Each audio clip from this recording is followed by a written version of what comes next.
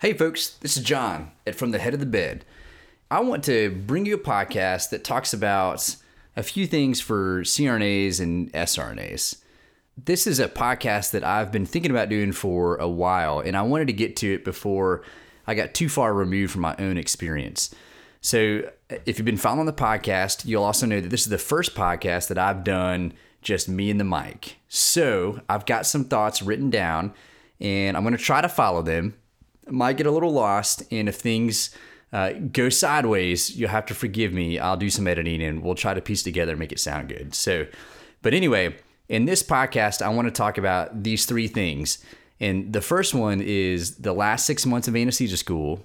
Number two is the transition out of school into that first big job. And then lastly, I want to hit on some ideas about the first 6 months of your CRNA practice. So first off, this is a big year. I remember thinking in the year before that I graduated, really like the December before the May that I graduated, that it was going to be such a big year for learning. You've got studying for boards and finishing school and like getting ready for all of that, which you basically go over everything you learned from anesthesia school again and try to retain that for boards. And then you get out and you have your first 6 months of practice and figuring out all of those things that you want to incorporate into your practice and just tons of stuff. So I wanted to kind of bring a lot of those ideas together and share them here. So hopefully it can be of use to other folks that are wrapping up anesthesia school. So let's talk about the last 6 months of anesthesia school. You've got three big things that will demand your attention: landing a job, wrapping up your project or thesis, and crushing boards. My advice is the earlier you can knock out the first two of those, the better off you're going to be. So look for a job early. Get on Gaswork or Indeed.com and see what's out there. Think about where you want to be and the kind of practice you want to be at. Contact anesthesia departments at the hospitals you want to work at, even if there's no jobs posted. The chief CRNAs who work there usually know their staffing needs and if anyone's planning on leaving their group in the next few months. But definitely get your name out there early. I've got a podcast that goes into more detail on how to promote yourself as a CRNA with my good buddy John Bradstreet, so be sure to check that one out. But definitely start early on the job hunt. If you can secure a job several months before graduation, it takes a huge burden of stress off of your shoulders. And the same goes with wrapping up your project. One of my classmates knocked her paper out almost a full year before we graduated. So the rest of us were scrambling that last semester, meeting deadlines and studying for boards and job hunting, and she was chilling. She was completely done with her paper. And by the way, it got accepted for publication in the AANA journal well before we graduated. So nice job, Jenna. I'll put a link to her paper in the show notes. It's on the perioperative use of dexamethasone, and it really is a great paper. So, and lastly, there's boards. It's a huge deal. This is the crux move. This is the high bar. It's like the championship game of anesthesia school or the solo class 5 run. It's just you and the old MB-CRNA testing the boundaries of your knowledge. And everything rides on those 100 to 170 questions. So I could talk for a long time about preparing for boards, but I've distilled down these thoughts into 10 tips that I want to share with you. Number one is have the right mindset. You've got to get your mind in the game that you can be successful and pass boards. So these are some of the things that I would tell myself. One, most people who take boards pass. This is true. If you get through anesthesia school, you have the opportunity to pass boards. The vast majority of people will pass boards. Secondly, you're going to pass eventually. Now, that is not super comforting, but I had to think about that. I needed to prepare for what if I don't pass? What's going to happen? I had to get my head around that so that just in case that crazy event happened, that maybe I bombed the test, that I was going to pass eventually. Just knowing that you will become a CRNA and just believing that process will help you get your head right and maybe alleviate some of the stress along the way. So you will pass boards. You can learn enough to pass boards. You have the capacity to be successful. Most people who take boards pass. Definitely have the right mindset. Number two, study ferociously. My wife and I started focusing on boards probably about 6 months out.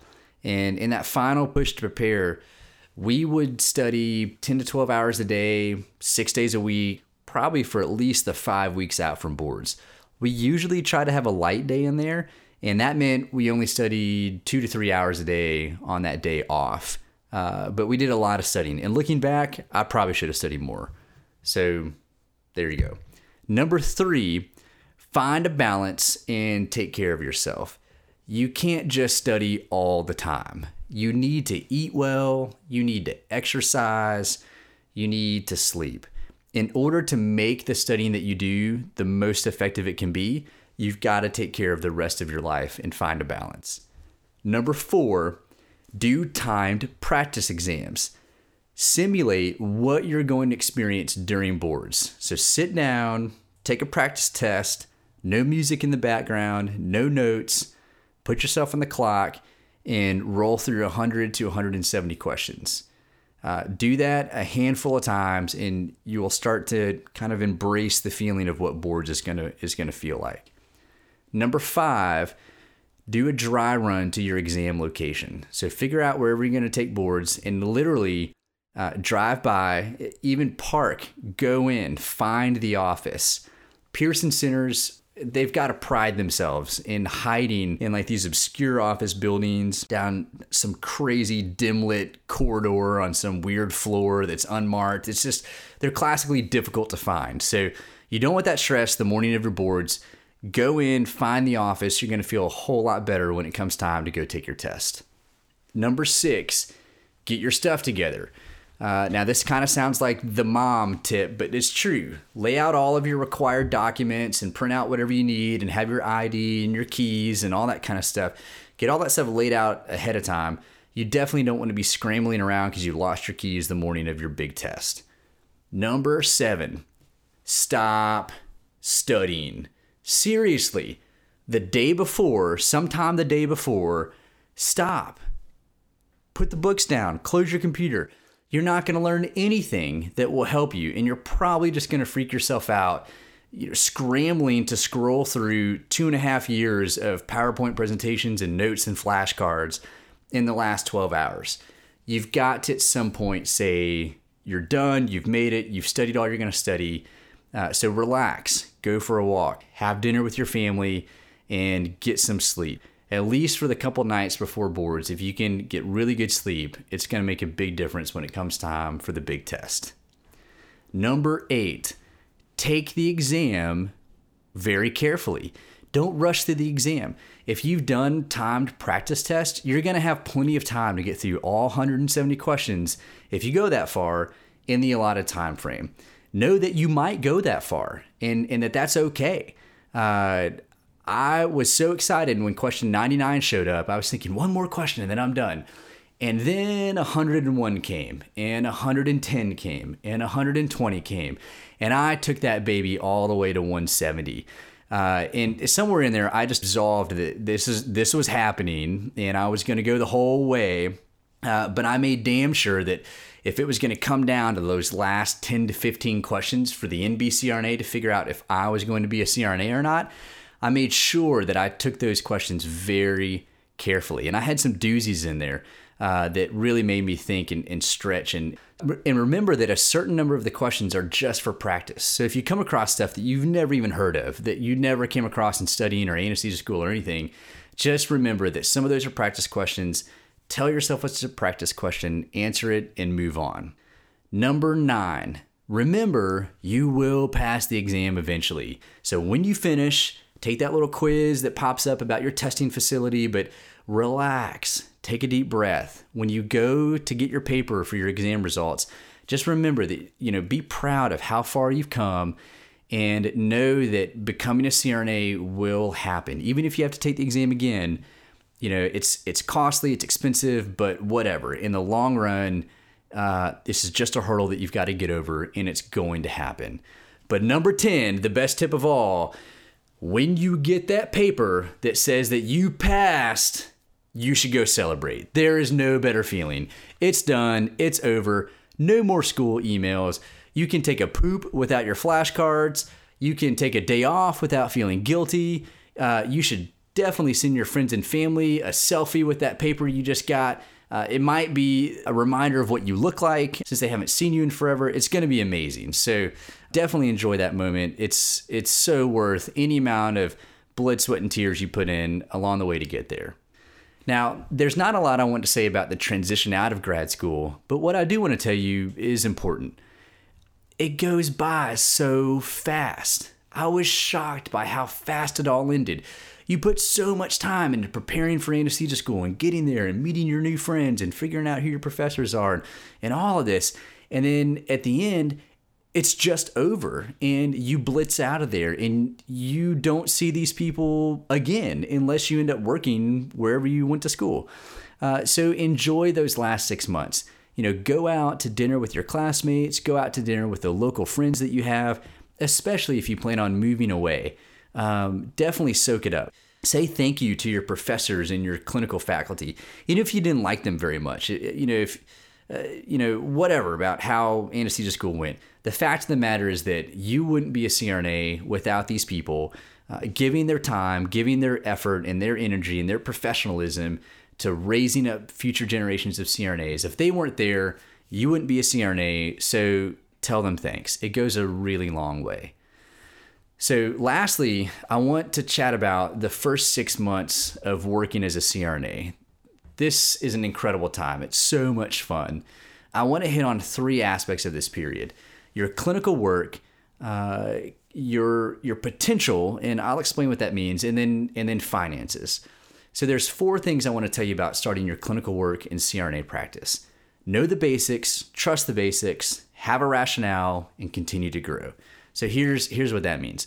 Number 1, get to know the basics about where you're going to work. So take a little notebook, or I put everything into the Notes app on my phone, so I always have it with me. But write down the key telephone numbers you need, figure out who your resource people are and get their telephone numbers or pager numbers down. Write down the basic stuff, the key codes to anesthesia carts and locker rooms and OR doors. It's so frustrating when you're overwhelmed with your cases and you're just thinking about what you're going to do for your next case and you forget the combo to the OR door and you've got to call someone to help get you in or something crazy like that. So write all that stuff down and keep it with you. Keep notes on surgeon names and preferences. It's definitely nice as you learn about those preferences to not make the same mistake twice or just start out, the next time you see that surgeon a month later, you remember what their preferences are about something, and it just makes your day that much smoother. So know the basics about where you're going to work. Number 2, trust the basics. Now, this is about doing anesthesia. You're going to see new cases, you're going to work with new surgeons, and you're going to have some challenging patients. And you're going to feel overwhelmed at times. You're going to feel stretched. You're going to feel like you need some additional help at times. So ask for it if you feel that way. But remember, you know how to do anesthesia. Trust what you learned in school. Trust the basics. Number 3, have a rationale for what you're doing. Form the habits of your practice on real science and evidence. Know why you're doing something and why you're not going to do something. Don't just do things because that's the culture at your new hospital or that's just the way you did it in school. That's what someone showed you. This is your practice now. So figure out how you're going to practice and have a rationale for what you're doing. And along with that, the last thing about starting your practice in the first 6 months is be willing to continue to grow. Keep studying. Look up your cases. Stay open to new techniques that are sound and reasonable. As a friend of mine puts it, school teaches you the science of anesthesia, but working as a CRNA is really where you develop the art of anesthesia. So have fun and definitely keep learning. Another aspect of your first 6 months that I want to chat with you about is what I think about as your potential. What I mean is that you have an incredible potential in this new role as a CRNA to influence those people around you and to build a lifelong, satisfying CRNA practice. We did a podcast a couple years ago with Dave Andrews. At the time, he was the president of the State Association of CRNAs in Oregon, and he was also leading a independent CRNA group. You can check the podcast out on the website. But something he said in that podcast has never left me, and it's that CRNAs provide a service. and we are replaceable. You are not guaranteed your job. Neither are the anesthesiologists you work with or the group that you work for. Things change. And one of the best things you can do to position yourself for the future is to provide an exceptional service for your clients, who are many. Your patients and their families are your clients, as are the surgeons, the hospital, the staff. You've got to provide service for all of those different groups of people. And the healthcare market is always changing. So just remember that you provide a service. You are the one in the room. You're the face and voice of CRNA practice to the people you work with.